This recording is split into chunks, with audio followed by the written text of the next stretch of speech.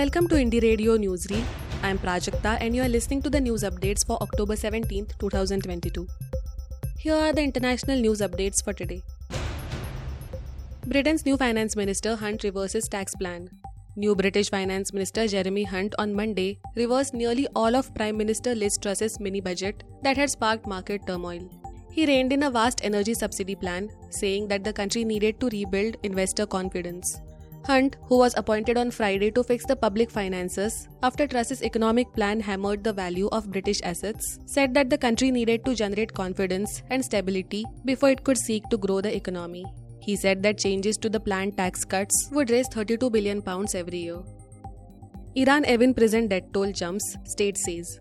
The death toll from a fire at Iran's notorious Evin prison has risen from 4 to 8, Iran's judiciary has said in a statement. Officials said dozens more were injured in the blaze at the jail in Tehran on Saturday night.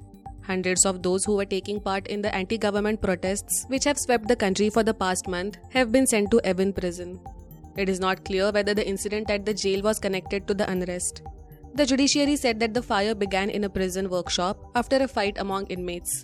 State TV said it was a premeditated escape plan, which the head of prisons in Tehran said was foiled by the security forces.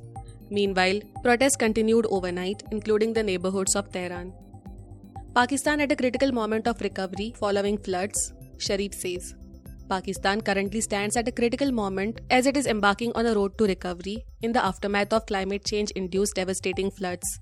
Pakistan Prime Minister Shahbaz Sharif said, "The devastating floods during this year's monsoon have played havoc with Pakistan, affecting over 33 million people and resulting in the loss of livestock and infrastructure. The damage to Pakistan's agricultural sector would also be felt across the globe," Sharif said, adding that Pakistan is one of the world's top producers and exporters of cotton and rice, which have been destroyed by the flood. Ethiopia aiming to control airports in Tigray. The Ethiopian government says it aims to take control of airports and other federal facilities in the Tigray region to protect Ethiopia's sovereignty and territorial integrity. It said in a statement that this was necessary to protect its airspace, which it alleged had been violated by hostile foreign actors supporting the TPLF. It said that the government would also be able to expedite the humanitarian aid to the people in the region affected by the ongoing war. The statement signals fighting could go on despite calls for de-escalation.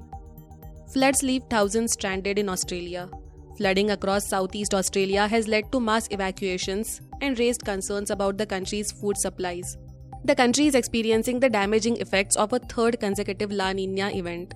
As rains continued across the southeast region on Monday, authorities warned that 34,000 homes in the state of Victoria could be flooded or isolated. Flooding is also affecting the states of New South Wales and Tasmania after the southeast region was hit last week by more than a month's worth of average rainfall. Visiting affected areas in New South Wales on Monday, Prime Minister Anthony Albanese said Australia was facing dangerous times from heavy deluges that are affecting roads, farms and infrastructure. Now to the national news stories. Textbooks of medicine, nursing and pharmacy planned for all major Indian languages within 3 years. Within the next 3 years, India will offer textbooks for medicine, nursing and pharmacy in all major Indian languages, confirmed Chamu Krishna Shastri, chairperson of the High-Powered Committee for Promotion of Indian Languages under the Ministry of Education. The committee is already in talks with the National Medical Commission and other specific boards for the new initiative, he said.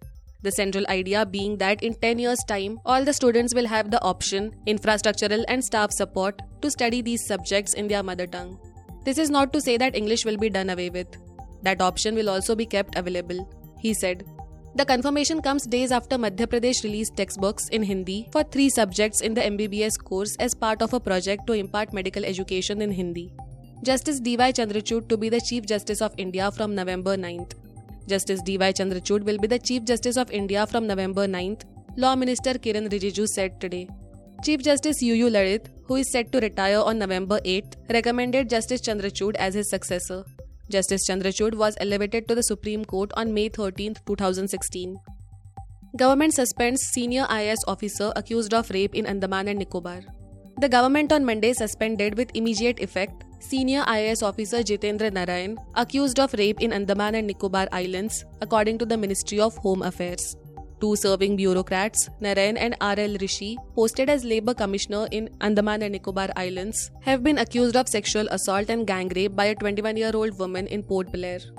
The ministry received a report on Sunday from the Andaman and Nicobar police regarding the alleged sexual assault of a lady by Narain when he was serving as Chief Secretary of the archipelago and others. BJP withdraws candidate for Andheri East Bipole. Bharatiya Janata Party on Monday withdrew its candidate Murji Patel from the Andheri East Bipole, clearing the way for Uddhav Thackeray-led Shiv Sena's Rutuja Latke to win unopposed. I would like to thank all party leaders and workers for supporting me. I will work for the welfare of the public, Latke said. The Andheri East Assembly seat fell vacant after Sena MLA Ramesh Latke, Rutuja's husband, suffered a heart attack and died in May this year. The by-election to the seat will be held on November 3rd. Jammu and Kashmir opposition to protest over voting rights to non-locals. A committee formed by the opposition parties against the inclusion of the non-locals in the electoral rolls in Jammu and Kashmir today decided to hold protests to mobilize public support on the issue. The panel, which includes all the 5 constituents of the People's Alliance for Gupkar Declaration and several other political parties like the Congress and Dogra Swabhiman Sanghatna Party, met here for the first time since it was constituted on October 8th.